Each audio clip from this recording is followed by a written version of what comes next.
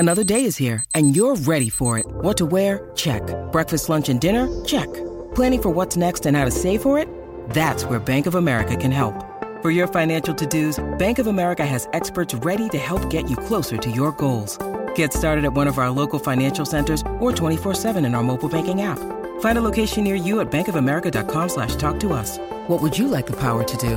Mobile banking requires downloading the app and is only available for select devices. Message and data rates may apply. Bank of America N.A., member FDIC. 630 CHED Inside Sports with Reed Wilkins. Weekdays at 6 on 630 CHED.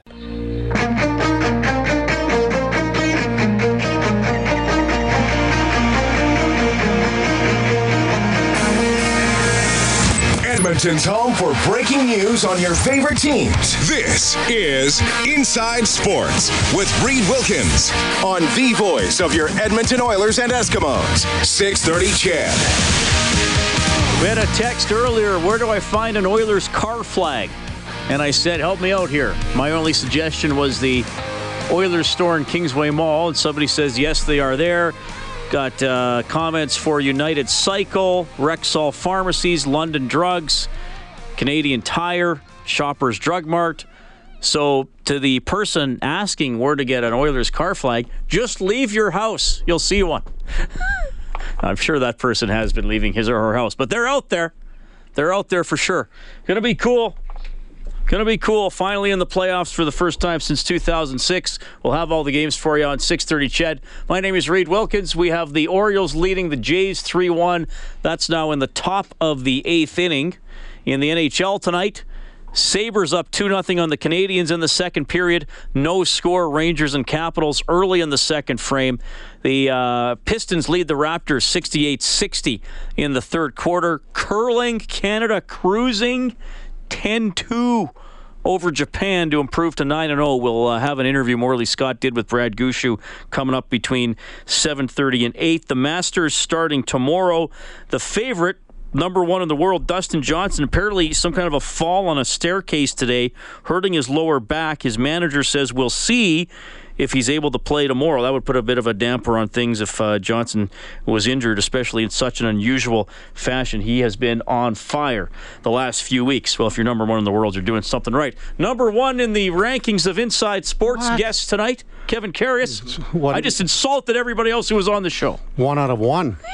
For the second hour, you're number one. Number one in the 7:07 time slot. Thanks for coming down, buddy. Good to see you again. Good to be here, yeah. We got Isn't a lot that something with Johnson? Who? That's crazy. I mean, the guy's had so many bad luck. I guess you could argue self-inflicted, some of it, with the issues he went through before. But, he's had heartbreaking losses. Yeah. And finally broke through last year, dominant in the U.S. Open.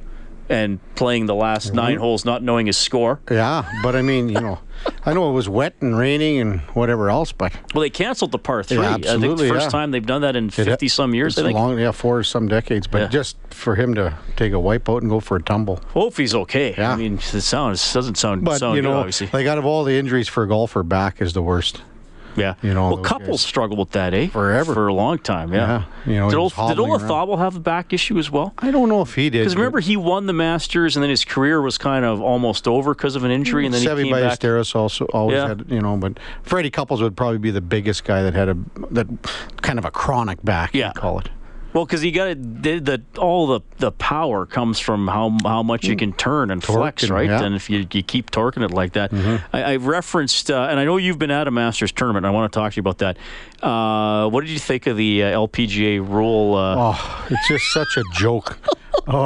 Just wanted to get you mad. We were watching that a little bit on Sunday too, and it just infuriates. The in-laws are a big golf family, so they were just going bananas too, and you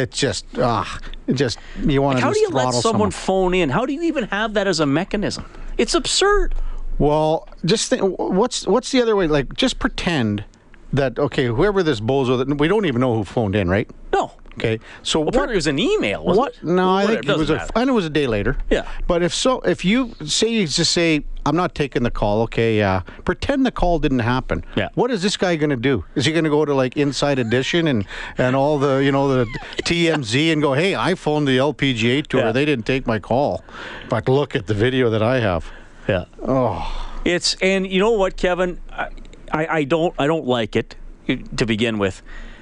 I can at least somewhat understand where you have to say, you know what, it was a short putt. She did change the angle, so we maybe have to. She technically did replace it improperly, but then to penalize her for signing an incorrect scorecard. Yeah. Because in my mind, if you sign your scorecard and present it to the LPGA, and the LPGA says, "Yep, looks good to us," then they've signed off on that score. So don't penalize that. It's a done deal at that point. It has to be, no matter what happens. And she was not trying to cheat at all. Exactly. I mean, it's not like and if that's a 35-foot putt, or are they going to make that call? If that's However, a 50-foot putt. I was listening to Phil Mickelson this morning, I believe. Who was he on with? Well, they just have a big newser. From the Masters. They just let her buck on the Golf Channel for like 7 hours. Oh, all the raw They bring stuff. guys in, and it's totally raw. And he didn't come out and say it, but he did say there are some players that kind of maybe give it a little inch, fudge it a bit, half an inch or so here and there, and maybe they're not doing it on purpose. Maybe they are, whatever. But I'll tell you, I can tell us there's a certain former owner of the Oilers was at a very high-profile tournament years ago at a course on the West Coast. Was it a Pro-Am? Yes, it was. And he actually threw his golf marker about 15 feet ahead when he went to pick up his ball. Yeah. And they caught him and then basically kicked him out of the tournament. Said enough. I think people can figure out who it is. Yeah, I think we've narrowed it down pretty. It's obviously wasn't one of the 37 people or so, and it's not the current owner. There we go. So yes, that narrows it down. It was a number of years ago. Kevin Carius in studio, Inside Sportsline 630 show. We got a lot of Oilers playoff stuff to talk about, but I do want to ask you, what is your, and I've never been to that course. What was your Masters Augusta experience? It was the most unbelievable experience, you could say. I was taken down there by a fellow from Edmonton named Terry Tietzen, and we went down. He didn't come, actually. It was Terry Evans also went with me. And so the two of us went down, and everything was taken care of. And we were there for 4 days, plus the practice round, plus the par 3, everything.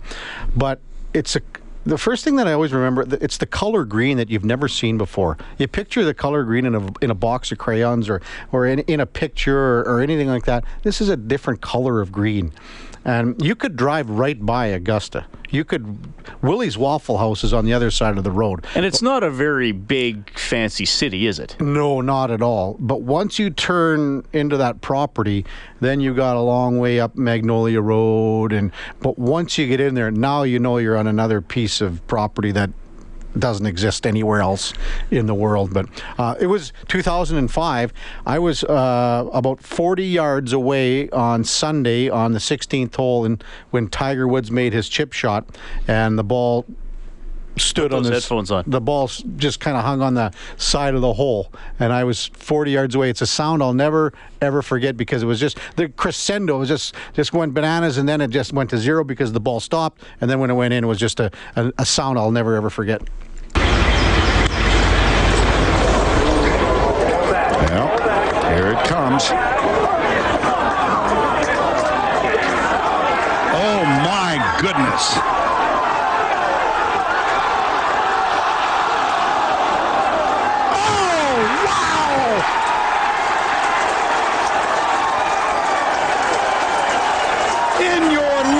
Have you seen anything like that? The great Vern Lundquist with the call. And it's funny, I had Jack Michaels on the last hour, and people have been complimenting Jack's play-by-play. And the best guys, they're so now. I mean, Vern Lundquist, he made you feel like you're sitting there next to him watching it. Like that's what you'd say to your buddy in your life if you seen something like that. What a great call! Incredible moment. There was I think it was round 2. It was a weird situation in 2005 because there was so much rain. Yeah. A lot of the rounds were suspended and then continued the next day, so it was hard to keep track. But I remember I went to a hole and I just stood beside Vern Lundquist just for about 10 minutes or 15 minutes. out of the way of, because he was doing his job and everything, but just to listen to him, just for that time. But, So you got close enough you could hear his call? Oh, yeah. Was he up in a tower or is he lower down? No, he wasn't on that time, he wasn't at 16 because, he's at 16 on Saturday and Sunday, I believe. Okay, I see. But on Thursday and Friday, because how television worked back then, they didn't do all the holes, or they were only doing the back nine, but he would go on a little bit earlier on another network and be on another hole. He was just sitting on a chair in the middle of nowhere, actually. It's kind of, to me, I mean, that's one of that might be the greatest shot I've ever seen in it. And I'm not one of these huge, I just worship Tiger Woods. I obviously respect his ability. But I remember watching that live on TV, and I don't. The word unbelievable is overused in sports. That went in is unbelievable to me. I still watch it, and I'm like, I can't believe it's going to go in. Here's an unbelievable story for you. So, about 2 weeks before the Masters, a friend of mine's in Las Vegas, and he says, do you want to put any money on the Masters? Because he knew I was going. So I said, put $50 on Chris DeMarco to win. Nice. So when Tiger Woods and Chris DeMarco, when the final pairing got to the last round there, because they finished again round 3 Sunday morning. Right. They get to the 4th round on 16. DeMarco was down by 1 stroke. Now, Tiger hit that ball where he was, and I've shown every person in Augusta this ticket, and they think this is the best thing ever because no one had a ticket for Chris DeMarco to win. So anyway, I got offered a lot of money. Here, sell me that ticket right now, but I thought the ticket was a better story. So all the guys that we were kind of standing around sitting with, they said, there's no way that he gets up and down from there. Yeah. Guys, I've been there. I've been sitting here 40 years. And balls have been down here. And no one has ever even come close to making par. And DeMarco had a straight uphill putt for maybe 9 And a lot of guys 10 feet. putt from that exact spot on round 4, right? It's a perfect place. He couldn't have hit a better tee shot. And there you go. So Tiger then dunks it in, and then DeMarco missed his. So everyone was saying it's a 2-shot swing for sure. Yeah. For sure. They thought DeMarco was going to make his putt and Tiger was going to bogey. So. And I believe that put Tiger up 2, but then he bogeyed 17, 18. And DeMarco almost chipped in to win on 18. It lipped out, and then Tiger won in the play. That's one of the greatest final few holes I've ever watched. Once you get to 16, that's where, if you take your chair to Augusta and put it down, no one moves it. So what happens is people line up at 5 o'clock in the morning. They'll race out to 16, say, for instance, which is a long way away from the gates. Okay. And they'll put the chair around the green, and it's, they're 100 deep. And it's kind of an amphitheater setting. But once you put your chair there, no one will move it. No one will touch it. And you can leave it there. And then what you do is then you go walk the grounds and check out holes, whatever, until you can feel that they're starting to come. And then you get back to your spot. Once the golfers, the final pairing, I guess, is left 16, you can't get anywhere remotely close to 17 and 18. So you're done. You can't see anything. So you might as well just walk off the Find a property. TV or something. Yeah, and that's what we did. We went to a place across the street called Magnolia Manor. Kevin Karius in studio. We'll get a little bit more of his perspectives of Augusta National. We'll talk about the Edmonton Oilers, a little curling as well. It's Inside Sports on 630 CHED. Hey, this is Jordan Eberle from your Edmonton Oilers. You're listening to Inside Sports with Reed Wilkins on Oilers Radio 630 CHED. All right, thanks for tuning in tonight. Oilers and Sharks tomorrow. The game is at 8:30. Our coverage will start with the face-off show at 7. I'll have a 1-hour edition of Inside Sports from 6 to 7. We'll have Kelly Rudy on the show and former NHL defenseman Sean Bell as well.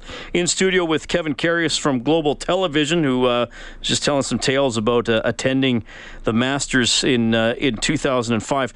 What was your impression of just, and Tim Campbell was on in the last half hour, just of walking the course and maybe memorable views or actually seeing holes you've seen on TV all your life to actually see them in person? The biggest one is 18. When you get that perspective from behind the tee when they show it on television, it basically looks flat, but it's straight uphill. Really? It's such an elevation change, and you can't even imagine the difference between the two of them until you get that angle. And that's what makes that tee shot so, well, I mean, it's 18 for right. one. But, I mean, it looks like that sand is going to be coming into play a lot a lot more, but just because of the elevation, it just takes a lot of yardage off the ball, I think. When we were there for the practice round on Wednesday, we went in the morning. Mike Weir was teeing off because he had won in 2003. So, and of course, every Canadian was following him around.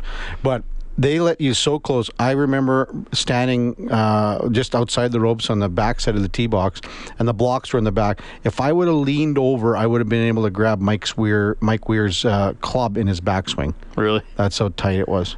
But as far, the elevation is a big thing. And the other thing, the course is really, really spread out. It's not like you're just going from hole to hole. Like, there are a lot of holes where you have to wonder how I'm going to get to the next one. As far as viewing. Yeah. Once you get it down pat, like, it takes a couple of days, but once you get it down pat to go, well, there's certain areas where you're not walking around because they just don't allow viewers there, and they don't allow any fans at all, like, around Amen Corner. When you're around the back side there's no one there. So you can't go on that one side of the property, so you have to be able to cut through some certain areas to make sure that you can get there in time, because you're not allowed to run. You're not allowed to really look like you're getting there in a hurry. How's that sound? Right. So you got to kind of be careful on that. It's a very respectful thing. Billy Payne was on today. They were asking him about cell phones. And he goes, never. Because a lot of courses are allowing cell phones now on the courses to take pictures, to do whatever. He says they will never, ever allow So you can't even bring your quiet cell phone You can't bring a cell phone on the course. You're not allowed to. Could you bring a camera when you went? No, just for the practice round. So no cameras, no nothing. So they're actually searching people when they go in? Yeah, well, you just don't get in. They just wouldn't let you in? Yeah. Did you have, what are the sandwiches they have there? Well, they have the pimento sandwiches, yeah. That's the thing. Everyone thinks Augusta is so expensive and things like that. Yeah, the badges are expensive, but when you go there, they make it affordable for everyone. So this is, I'm sure it's maybe gone up a little bit, but I remember going there, you could get 4 beers, so 2 in each hand, and a pimento sandwich under your chin for $9.50. They do serve beer, though. Oh, that's what I just said, 4 of them.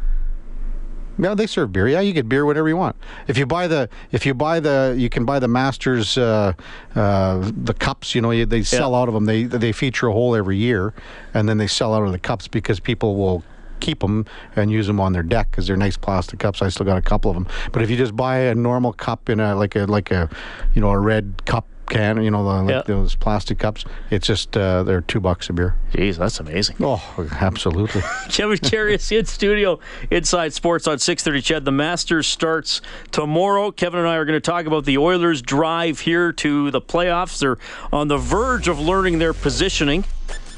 And you'll also hear from Canada's skip, Brad Gushue. Man, they are rolling at the Men's Worlds. Morley Scott talked to Gushue earlier today. We'll play that for you. Inside Sports on 630 CHED.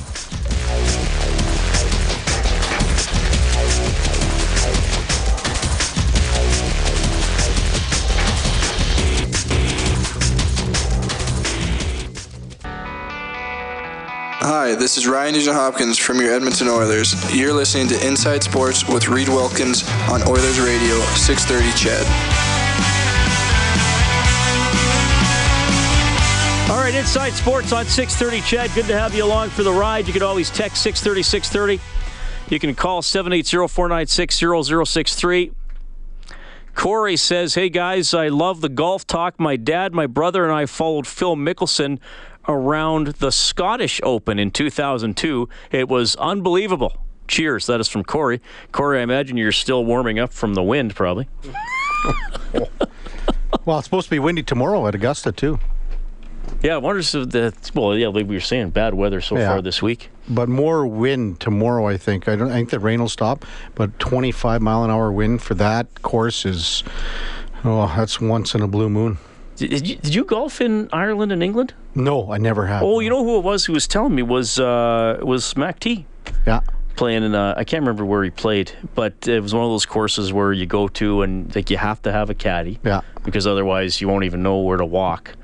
And depending on the wind, you either got a 3-iron in or a half wedge. Right. Like it's just it's just the wind is sometimes incredible. Around here it's pretty bad too. Like even here in Saskatchewan, the wind is, you can get really crazy for us. Yeah, that's true. That's true. All right, we got to do a quick scoreboard update here. Sabres lead the Canadians 2-1. That's early in the third. By the way, reports out of Buffalo, Kyle Okposo is in intensive care getting tested. He's had an undisclosed illness that's kept them out of the Sabres lineup, so hopefully he turns out to be okay. Capitals up 1-0 on the Rangers. That's late in the second period. The Raptors are trailing the Pistons 93-86 with 5 minutes left. The Blue Jays have just lost 3-1 to the Baltimore Orioles, so they are 0-2 on the young season. And you'll hear from Brad Gushue a little bit later on. He talked to Morley Scott after beating Japan 10-2 at the Worlds. Tomorrow, Oilers play the San Jose Sharks. They have won 9 of their last 11, despite kind of a subpar game last night against the Los Angeles Kings. Kevin, where are you at all? Because I know you always have an interesting take. Are you at all got to play this team? How does this team match up? Or you just kind of like get in and deal with it? I think more get in and deal with it. It's looking pretty close that it's going to be San Jose, isn't it? I mean, It's just a matter of home ice, although that's not definitive yet. Depending on Joe Thornton's health is a big thing. Couture's still probably not going to be ready to go, I don't think.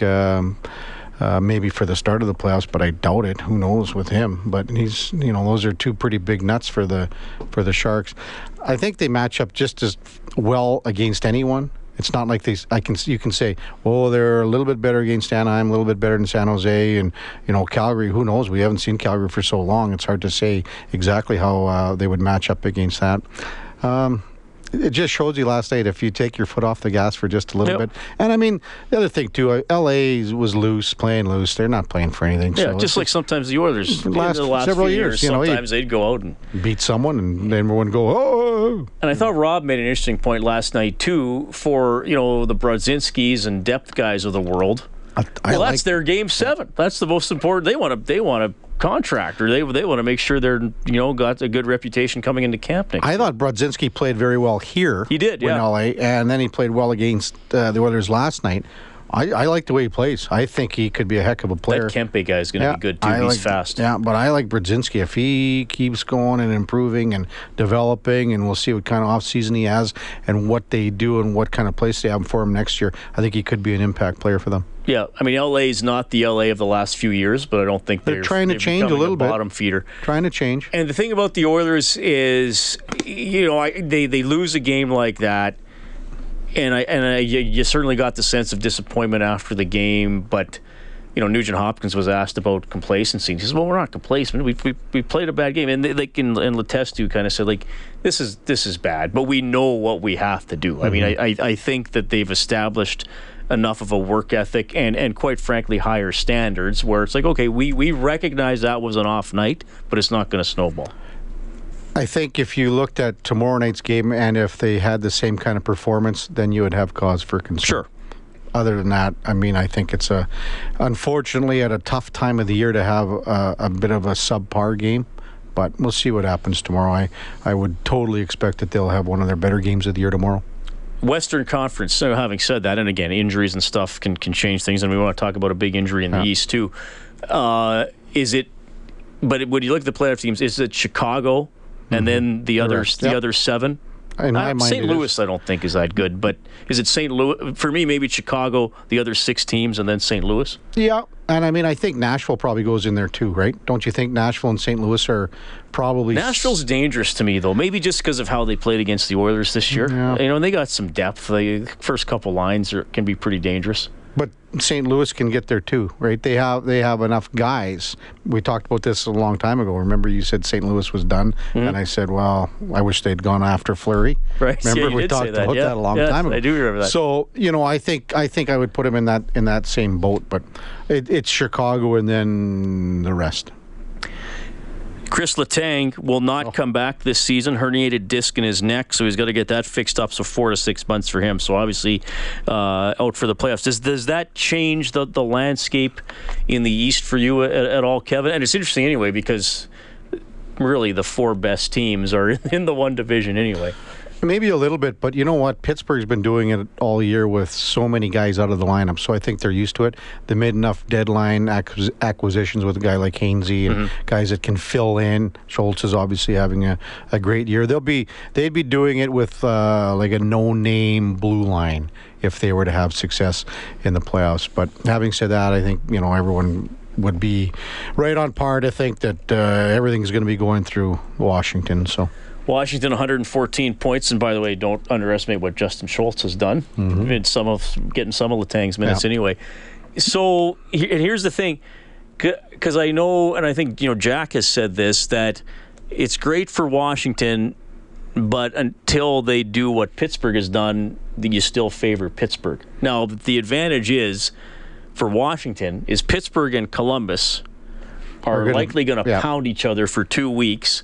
And Washington, and no disrespect to what Toronto has done this season, but if Washington plays Toronto in the first round, you got to expect that's a 5-gamer for the Capitals. I wouldn't say 5-gamer. I wouldn't book it like that, but I mean, it's not going to shouldn't be as taxing. I wouldn't think so. And Toronto's not a big physical team. It wouldn't be like a big bruising type of series, and it's not 100% sure that they face the Leafs anyway yet. True. Oh no, I'm just throwing it out there based on today. Yeah. Because but I mean, they can still play Ottawa or Boston. Out of all, if you're going to look at all 8 first-round matchups, you're going to say if you're going to pick 1 through 8 of the sure win here, Washington is going to be everyone's number 1 choice.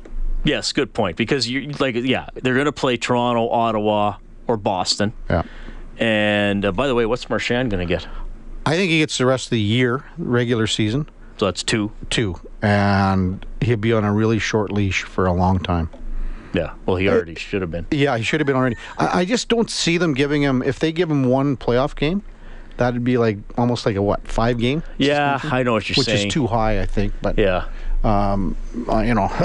Sometimes you never know. Like, what is this guy thinking sometimes? He goes from being one of the best players in the league to someone that just does something so off the wall that no one can figure him out. What about, what are your thoughts on Montreal Rangers? And do the Rangers wind up coming out of the Atlantic as the wild card? Are they that much? I know Montreal has one more point than the Rangers, but to me, I'd still look at that and think, I don't know, man. Like the Rangers, they can push it. I don't know if Montreal can push it like that. I think, and with all due respect, I think the Rangers have sort of been kind of playing possum here, laying off the gas. Right. Because they know they couldn't move. There's no way they were going to catch those 3 teams, right? So they're just kind of going, let's just kind of hang out here. We know what we're going to do. I think they've really been kind of resting a few guys as far as minutes and things like that. They have obviously a great goaltender. I wouldn't want to play. I would pick the Rangers over Montreal first round. So would I. Would I, actually. I know Dave Campbell and I were talking about that. He still thinks Montreal would be able to get it done. But it's interesting with the way the brackets work now, because then, I mean, you could have the Rangers with more points than any team in the Atlantic and not having home ice against either team. But I still think I'd rather play on the road, start on the road almost unless you're a team like Washington or something like that. The way things go, I want to play on the road to start things off. Well, I understand what you're saying, because if you split, you feel so much better about yourself. If you're the home team that splits, you almost feel behind. You do. Well, the old adage, you're never in trouble until you lose a home game. Right, so you put the other team in trouble right away if you win game 1 or 2, right? Right. It's 7:43. It's Inside Sports on 630 CHED. Reed Wilkins, Kevin Karius. We will touch on the World Curling Championship when we get back, and Brad Gushue in conversation with Morley Scott. This is Cam Talbot from your Edmonton Oilers, and you're listening to Inside Sports with Reed Wilkins on Oilers Radio 630 CHED. Cam Talbot having a great season for the Oilers. Just missed out on the new wins record for the Oilers. He'll try again tomorrow against the Sharks. Reed Wilkins, Kevin Karius. Kevin, I want to get to the curling chat here, because Gushue's rolling, and Morley, Morley's all over that curling. He's a big time curler. I think he's just camped out at Northlands. Yeah. We just gave him an iPad with Netflix on it so he can watch in between games. And a corn broom, that's all he needs. Morley Scott's hurrying hard to the hot dog stand. Morley would be like a young Chuck Pachikowski. I'll tell you who that is. I don't know who that is, yeah, but it's fun. Well, I'll tell you in a second. Darnell Nurse, what's on your mind? Well, I know a lot of people were upset last night with how Darnell Nurse, the pairing, Darnell Nurse and Matthew Benning, they were -3. I guess Benning didn't see a little bit of ice for a while. One thing I wanted to mention, though, that most times when you have a defenseman that is paired up with, as the Oilers have been doing, it's sort of a revolving door with number 6.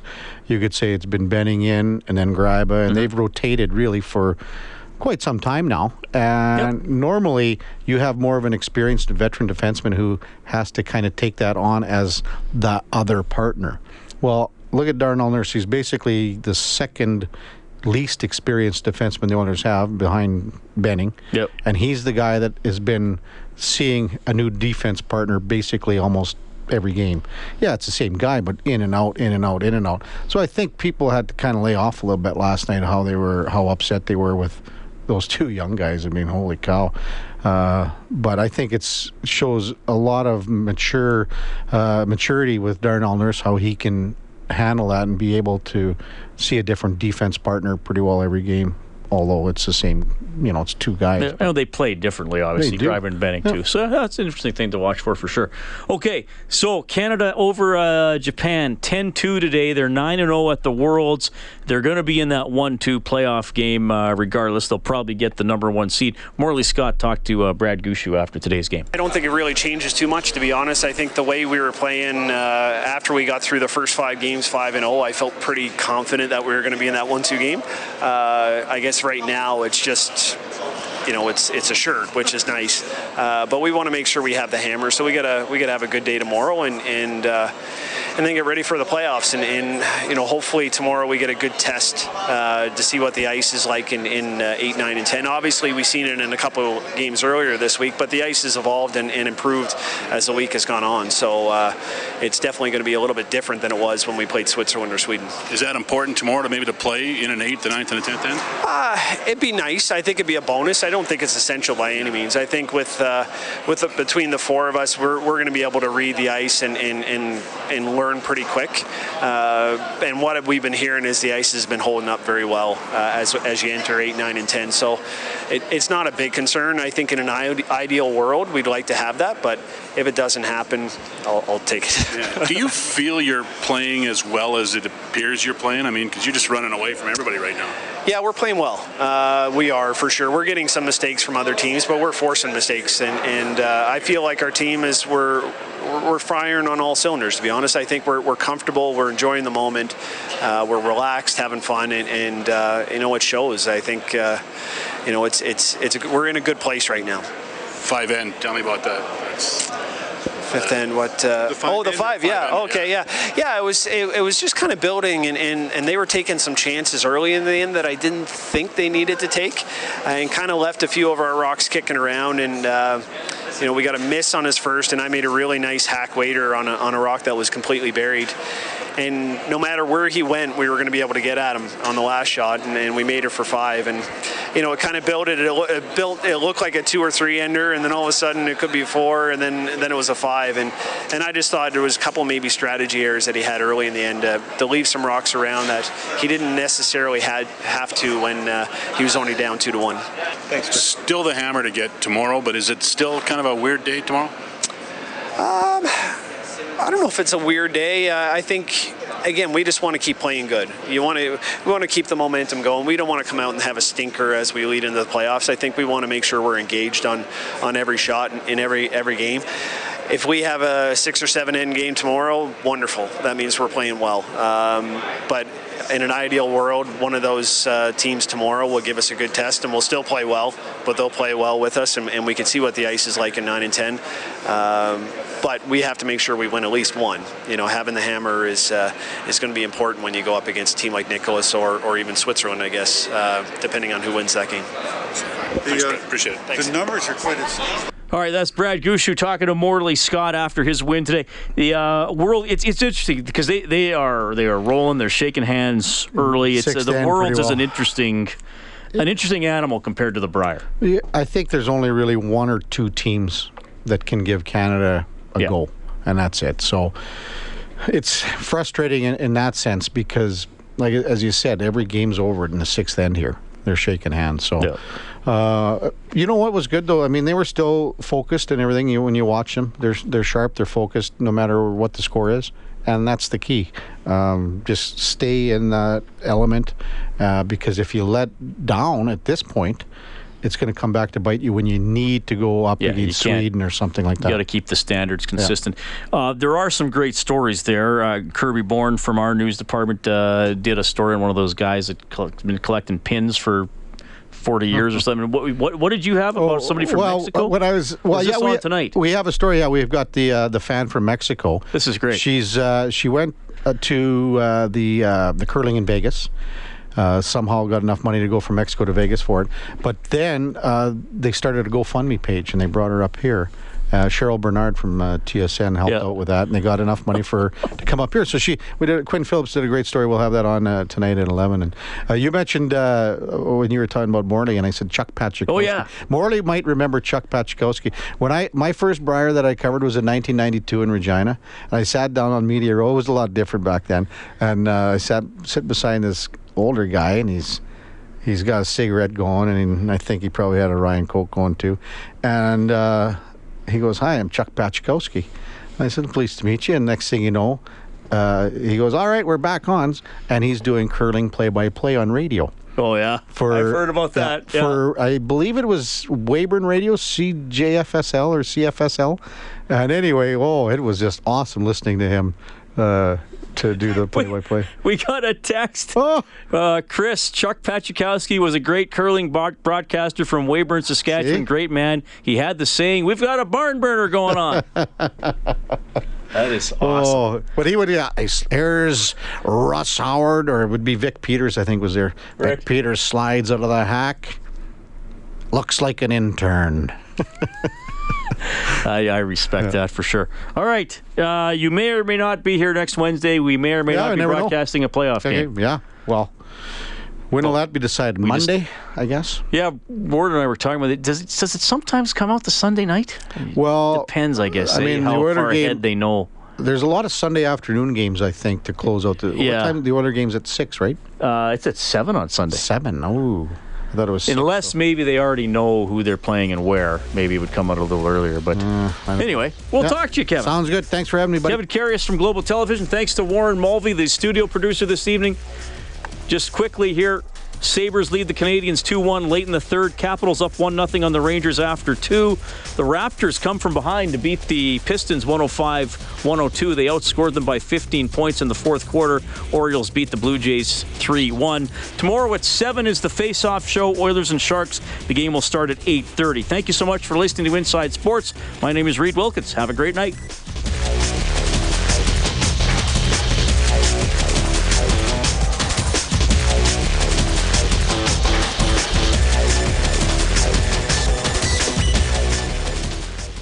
.630 CHED Inside Sports with Reed Wilkins. Weekdays at 6 on 630 CHED.